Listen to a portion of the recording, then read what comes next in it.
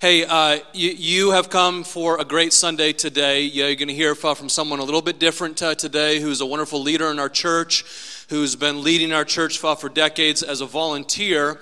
And he's a financial advisor, and he's going to speak about this conversation related to money. And you might say, oh, I wish I didn't come to church today. Don't say that. You're going to be really glad, though, that you came, because Ron Eckloff, who we're going to hear from in just a moment, I tell you, he gave this talk to our staff maybe about 3 months ago, and I was so deeply moved by this talk, just thinking about my finances more from a Christ-centered perspective. And if you've been doing Rooted over these past months, you know that one of the spiritual rhythms, though, that we have to think about, and obviously we all know this, one of the spiritual rhythms comes to how do we live well with our money, and how do we think about debt, and how do we think about saving and spending and giving and all of that. And Ron just has a really, really great way of talking about these things. He's a kingdom advisor, certified kingdom advisor. He's written a little book called Finances for Today, Tomorrow, and Eternity. And he's offering this book for the great price of $0. It's available at the information table for the first 50 or so people who would like it today. And I think it's a very, very beneficial resource for our church. So I'm going to invite Ron up to stage right now. Ron is married to his lovely wife, Kathy. Many of you know Ron and Kathy. They have 4 kids and 9 grandkids. Would you please give a warm Kearney eFree welcome to Ron Eckloff.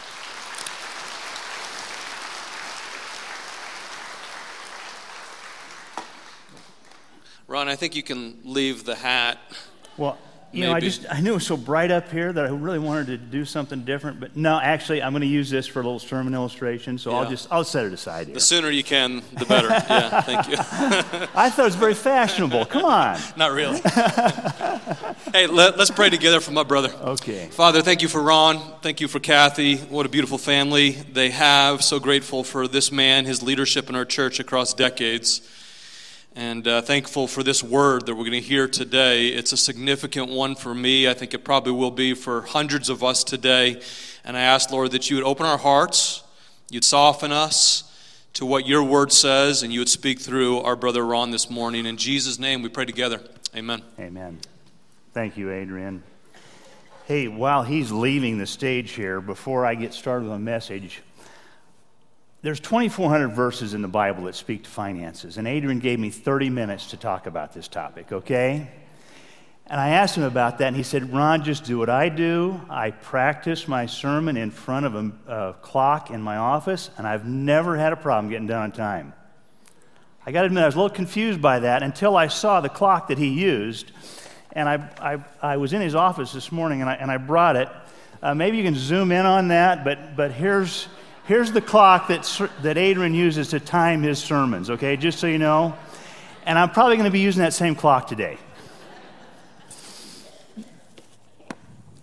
So seriously, we need to just jump right into things here because there is a lot of territory to cover. And we're going to start by looking at 1 Timothy 6, 9 through 10. Those who want to get rich fall into temptation and a trap, and into many foolish and harmful desires that plunge people into ruin and destruction. For the love of money is a root of all kinds of evil. Some people, eager for money, have wandered away from the faith and pierced themselves with many griefs. Now I want to point out, this passage doesn't say those who are rich. It says those who want to get rich. So you don't have to raise your hand, but have any of you ever thought that if you were just a little more rich, your problems would be taken care of? So you see, this passage is not speaking about being rich, it's about wanting to be rich. You can be dirt poor and want to be rich, and you're still going to be tempted by the ways of this world. So we are all likely to fall under temptation in this area. Rich is a relative term, right? Nor does it say that money is the root of all evil. It says the love of money. So money is simply a tool to be used. right? Just as you can use a hammer to build something good, you can also use a hammer to smash through a window. So money is not the problem. It's the way we use money that becomes a problem. Now, on your handouts every Sunday, there's a term, building a transformational community by growing in love with Christ and all people. You may be aware that this comes from Matthew 22, where Jesus was asked, which is the greatest commandment of them all? And he says, love the Lord your God with all your heart, mind, and soul. And then he goes on to say, the second commandment is like it. Love your neighbor as yourself. So what Jesus was saying is, if you get those two things right, everything else in your life is going to pretty much fall in line. Now, I know that's easier said than done, but it's absolutely true. So I'm going to suggest that all of our resources should be used for those two things, showing our love for God and showing our love to other people. So use your money for those two purposes. If you do that right, everything else about the way you use money is going to fall into place. So use this filter when you're making money decisions. How does this use of my money show my love for God and others? So I've heard it said this way: use money and love people. Think about when we get that backwards. It creates all kinds of evils, as the Bible says, as this verse says, right? Think of human trafficking, pornography. Those are some very appalling things that happens when people are used and money is loved. But you know what? I think there's maybe some other ways that we love money that maybe aren't quite as appalling to us, but still cause problems. Think about when you're tempted to just fudge a little bit on your tax return by maybe not reporting some income that you got on the side. Or maybe that time you tried to sneak your youngster in at a younger age so you get a cheaper price for something. Think about it. Those are all ways that we love money. Why else would we do that? It's because we love money. And I don't think any of us are immune from getting caught up in the ways of this world when it comes to money.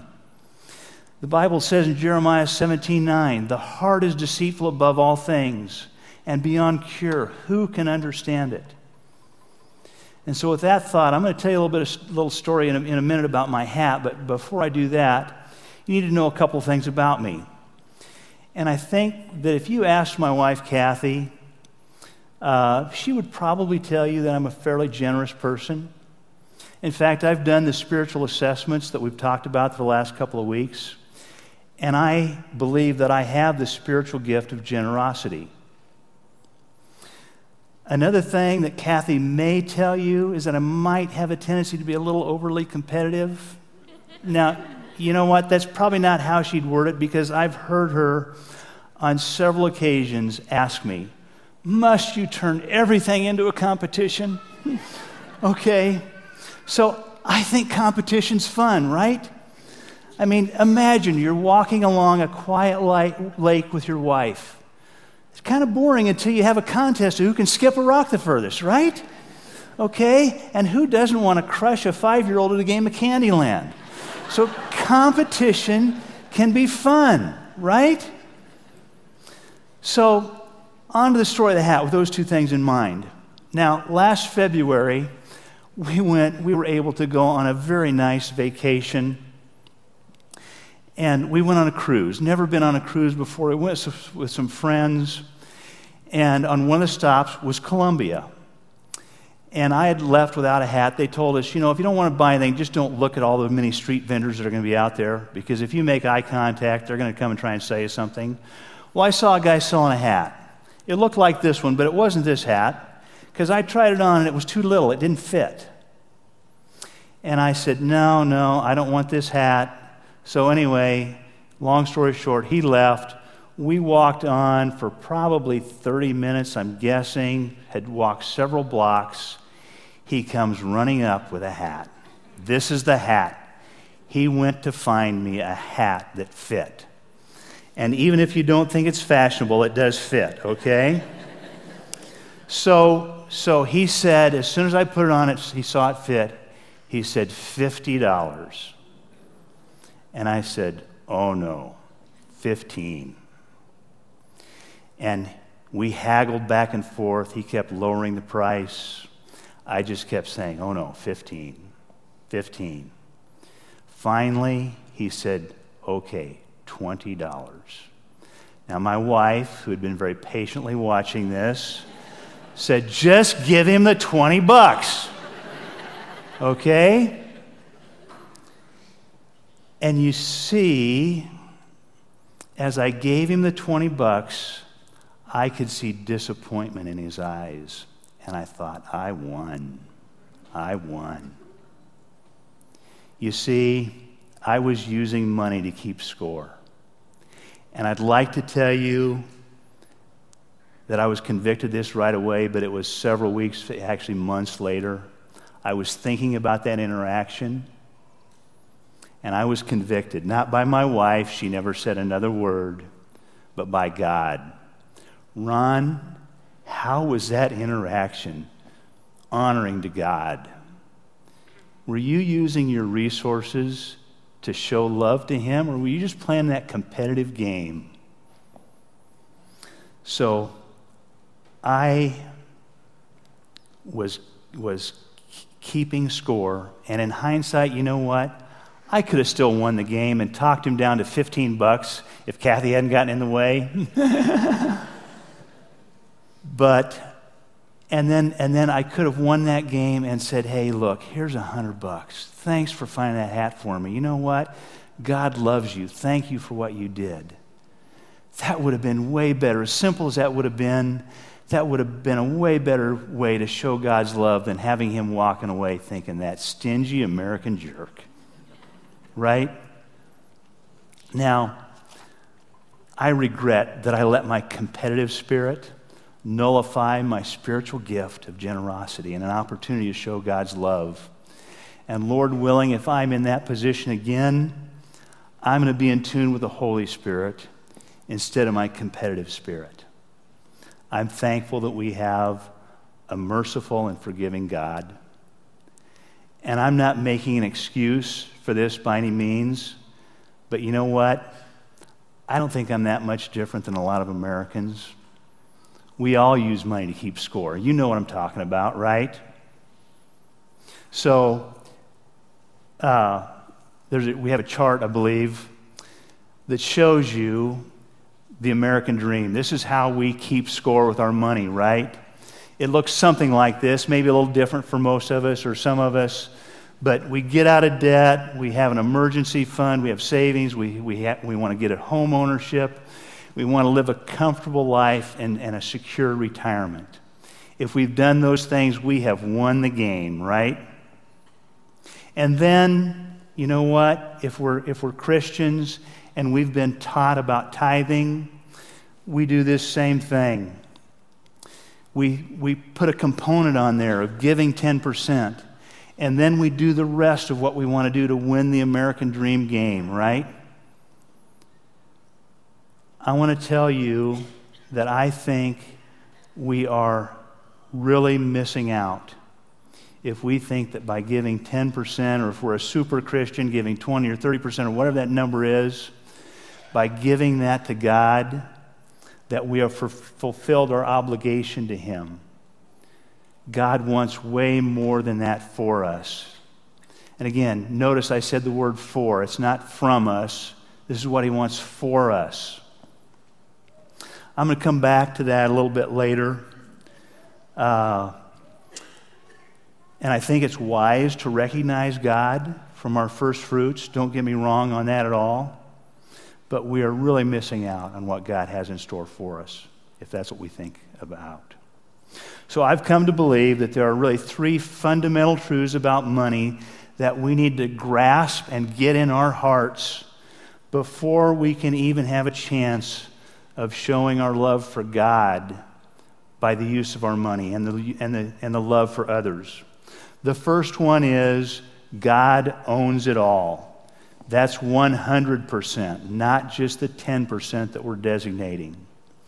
Psalm 24:1 states, "The earth is the Lord, and everything in it, the world and all who live in it." That verse is also repeated in the New Testament in 1 Corinthians 10:26.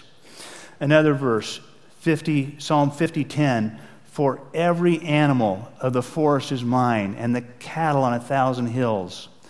So know that everything we have is God's, and we are simply stewards of what He has entrusted us with. So therefore, every spending decision is a spiritual decision.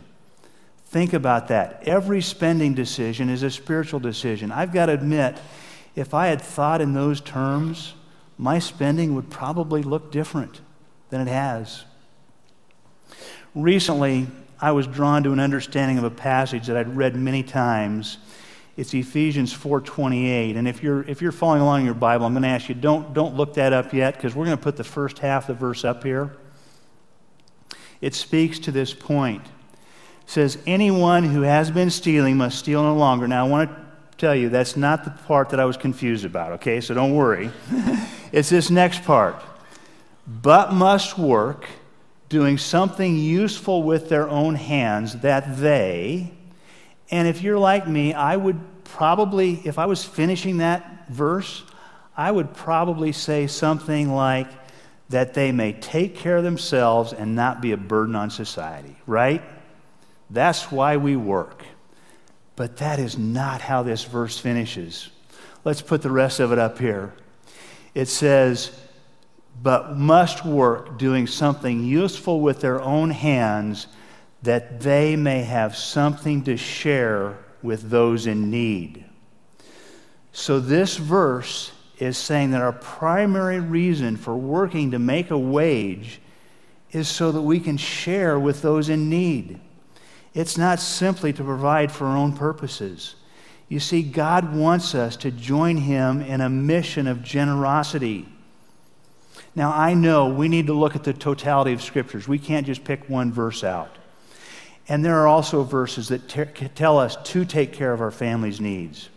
There are verses that tell us to enjoy what God has given us. There are verses that tell us to save for the future. So we don't need to feel compelled to give everything away. In fact, if you think about it, if all Christians gave everything away, all the non-Christians would end up with everything, right? So I don't think that makes sense. But even so, I hope that you will contemplate this verse and struggle with me as I have over the last several months. Are you willing to see the primary purpose that you earn a wage is so that you can be generous and willing to share? There are, as I mentioned, there's 2,400 verses in the Bible that talks about finances. And I think the reason for that is because God knows that we are skewed to spending stuff on ourselves. Remember the parable of the rich fool in Luke 12. He said, "I've won the game. I'm going to kick back and build bigger barns and take life easy," right? Jesus said, "You fool, this very night your life will be required of you." He also said that that's how it will be for those who store up things for themselves but are not rich toward God. So, in essence, Jesus is saying you can do both. Use some for yourself while giving back to God. So again, remember, God owns it all. The second thing we need to know is that God alone is our provision. Let's look at Deuteronomy 8, verses 17 and 18. "You may say to yourself, 'My power and the strength of my hands have produced this wealth for me.' But remember the Lord your God, for it is He who gives you the ability to produce wealth." 1 Chronicles 29:14. "But who am I and who are my people that we should be able to give as generously as this?" Everything comes from you, and we have given you only what comes from your hand. So we have what we have only because God has chosen to give it to us. And that brings me to kind of a side question. How much do we need to be content? You know what? It's spelled out pretty black and white in Hebrews 13:5. Let's look at that verse. Keep your lives free from the love of money and be content with what you have. So what you have already is what you need to be content. Why? Because God has said, never will I leave you, never will I forsake you. So exactly what you have now is what you need to be content. The third thing that we need to do is keep eternity in mind. Longer-term decisions made for the long term, are always going to be better than short-term decisions. And you can't get any longer than eternity, right? So for those of you in the Rooted study, your memory verse this week speaks to this. Let's look at it. Matthew 6, 19 through 21. Do not store up for yourselves treasures on earth, where moths and vermin destroy, and where thieves break in and steal. But store up for yourselves treasures in heaven, where moths and vermin do not destroy, and thieves do not break in and steal. For where your treasure is, there your heart will be also. There are many verses in the Bible that speak to this, because we all know that this stuff of this world is temporary. It's going to be gone. Our provision is in God. And think about how freeing that is. We don't have to worry about what the economy is or what's going on in the world. God is going to take care of us. So I want you to dwell on these facts. God owns it all. God alone is our provision, and you should be content with what He's given you right now. And He expects us to use what He's given us to steward for eternal purposes. Now, I said I was going to come back to this section, and I want to talk about tithing a little bit. And I know that that's a lot of confusion about that, so that's why I wanted to spend some time on that. Quite frankly, I've had a lot of people ask me about that over the years. And so I'm going to take a few minutes just to tell you what I have come to understand about this. But I'm going to encourage you, do your own study on this. Come to your own conclusions. See how God leads you in this area. Now, the tithe was Old Testament law. Everywhere it's mentioned in the Bible, it's known to represent 10%. And I know in your Rooted book, for those of you that have read that lesson, it talks about tithing 5%. I personally don't think that's accurate. You can say I'm giving 5%, but a tithe, by definition, is 10%. And actually, there are 3 tithes in the Old Testament, okay? The first one was given to the Levitical priests. That would be the equivalent today of giving to church, where you're fed spiritually, right? And maybe some parachurch organizations. Another tithe was to have a festival celebration to remember and acknowledge God, what He had done for them. This was a big celebration where you could enjoy what God has given you, at the same time acknowledging all these gifts are from God. And I think it was also designed to keep us from having a tendency to hoard, because if we're using what we're using now to throw a big celebration, it means we're not going to have it in the future. But God is our provision today and in the future. And so we're going to celebrate Thanksgiving with our families in a couple of weeks. Think about if you spent 10% of your income on a Thanksgiving celebration. That would be quite a celebration, right? The third mention of a tithe in the Old Testament was actually collected every 3 years. And this was given to provide for poor, aliens, orphans, and widows who couldn't provide for themselves. The equivalent would be One example would be giving to our Grace Ministries Fund. I'm guessing that some of you don't even know that we have a special fund that's designated to help those in need in our church family and in our community.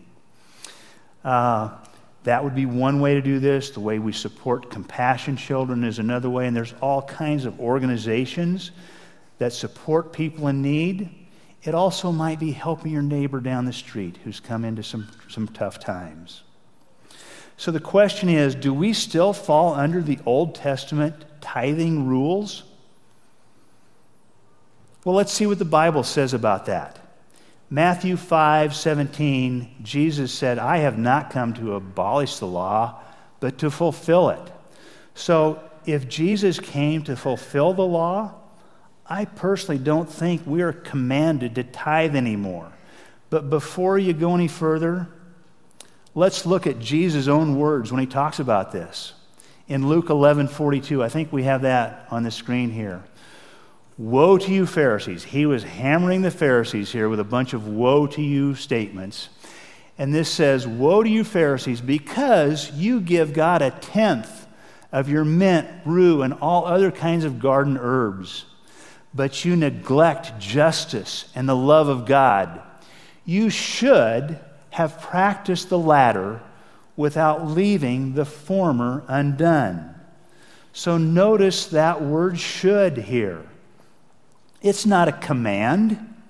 If your doctor tells you that you should lose some weight, he's not commanding you to do that. He is saying it would be in your best interest if you would lose some weight. So this is not a command. Jesus is not commanding this, but he is saying, hey, it would be in your best interest to tithe. And you know what? If Jesus says I should do something, I'm going to do my best to follow that. Okay? So, if simply for no other reason than Jesus suggested this. Now, I want to add at this point, we have a gracious God. And I believe that although he convicts us, he does not shame us. And if you're in a position right now where you really believe that you want to be generous, but giving 10% is just simply going to be impossible for you, I'm going to ask you to do a couple things. First of all, examine your heart and make sure that's the case. Is it just because you don't want to give up something that you're not willing to tithe? And then, secondly, pray that God will allow you to be generous, and then see how he answers. You see, in Malachi 3:10, God tells us to test him in this and see if he will not pour out blessings when you're generous. But don't give if what you're feeling is guilt instead of conviction, because in 2 Corinthians 9:7, it says, don't give reluctantly or under compulsion, for God loves a cheerful giver. Another version of this says, God takes delight in a cheerful giver. So isn't it uplifting that God takes delight in us when we're generous with what he's given us? And you know what? When I think about God taking delight in me when I'm generous, that helps me to be a cheerful giver, right? So you see, giving is not the object of what God wants for us. It's the result. Giving is a result of what God wants for us. It's a heart that's truly committed to him. We give out of thankfulness for what Jesus has done for us. He gave his very life for us. When we realize fully the extent of God's provision and love for us, the result is a heart full of thankfulness to God. And we want to give back in God in some way to show our love and appreciation. Maybe it's a small but tangible way. And I want you, don't underestimate that tangible part of giving. I've heard people say, you know, I give in a lot of other ways, and they're really not that concerned about giving of their finances. And I think that's great. If you give in other ways, that's great. You should do that. But I'm going to tell you, the way that we use our money can be measured. And it's going to be in direct alignment with our values.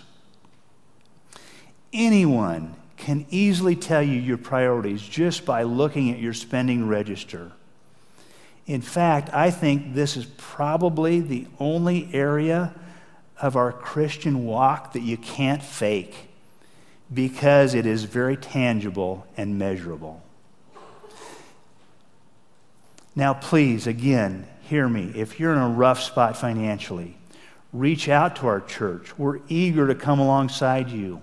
There are situations and times when someone in need is allowing others to be blessed by being a blessing to you. Okay? There are times for that. So, we've already established that God owns it all, the cattle on 1,000 hills. So I'm going to let you in on a little secret here. God does not need your money. Okay? And I'm going to be really bold here and say, I'm not giving this message because this church needs your money. Obviously, it takes money to run a church, right? And but I'm going to tell you, if God wants this church to be sustained, He will provide whether you give or not. If you have not read the book of Esther in the Bible, I'm going to tell you to do that. I'm not going to go through the Bible. It's a short book. You can read it on your own. But what I get out of that book is that when God puts me in a position to do something that He wants done, I have two choices. I can either be obedient or not. God is still going to accomplish what He wants to accomplish. So by not being obedient, the only variable in this is that I'm going to miss out on blessings, right? So God's purposes are going to be taken care of. And if we are a generous people, He will bless us. And I'm not talking about the health and wealth gospel, okay? You're not necessarily going to be blessed financially. There are all kinds of blessings that we have in our lives. Our families, our relationships, a peace that God gives us. And you know what? Even if we don't see it on this side of heaven, there's going to be rewards in heaven for those who are generous. We have that promise in the Bible. Think of being blessed for all of eternity because we've been faithful in this life. So to close, I'm going to have us look at a chart. This is from a book by John Courtines. I think I pronounced that right. It's True Riches, what Jesus really said about money in your heart. He says maybe the question that we should be asking ourselves isn't, what should I do with my money, but rather, what is my money doing to me? So let's look at this chart. Let's get back to that chart, if you would. On the left-hand side, you can see it talks about financial stability from low to high. On the bottom, it's away from God or toward God. I'm going to ask you to take some time this afternoon, pray through this, and be honest with yourself. Have this discussion with your spouse if you're married. Are you more concerned about your financial stability than you are with your spiritual walk and your direction of getting closer to God? So I'm going to leave you with that thought, and I'd like to pray for us as I end. So if you would bow your heads with me. Lord, I do thank you. We have a very generous church family. Help us to grow in this area in response for our love for you. Help us to use money to love people. Help us to remember that you own it all and that you alone are our provision. Help us to realize that we are stewards of what you've given us. Help us to keep eternity in mind. Lord, would you grant us that? In Jesus' name I pray. Amen.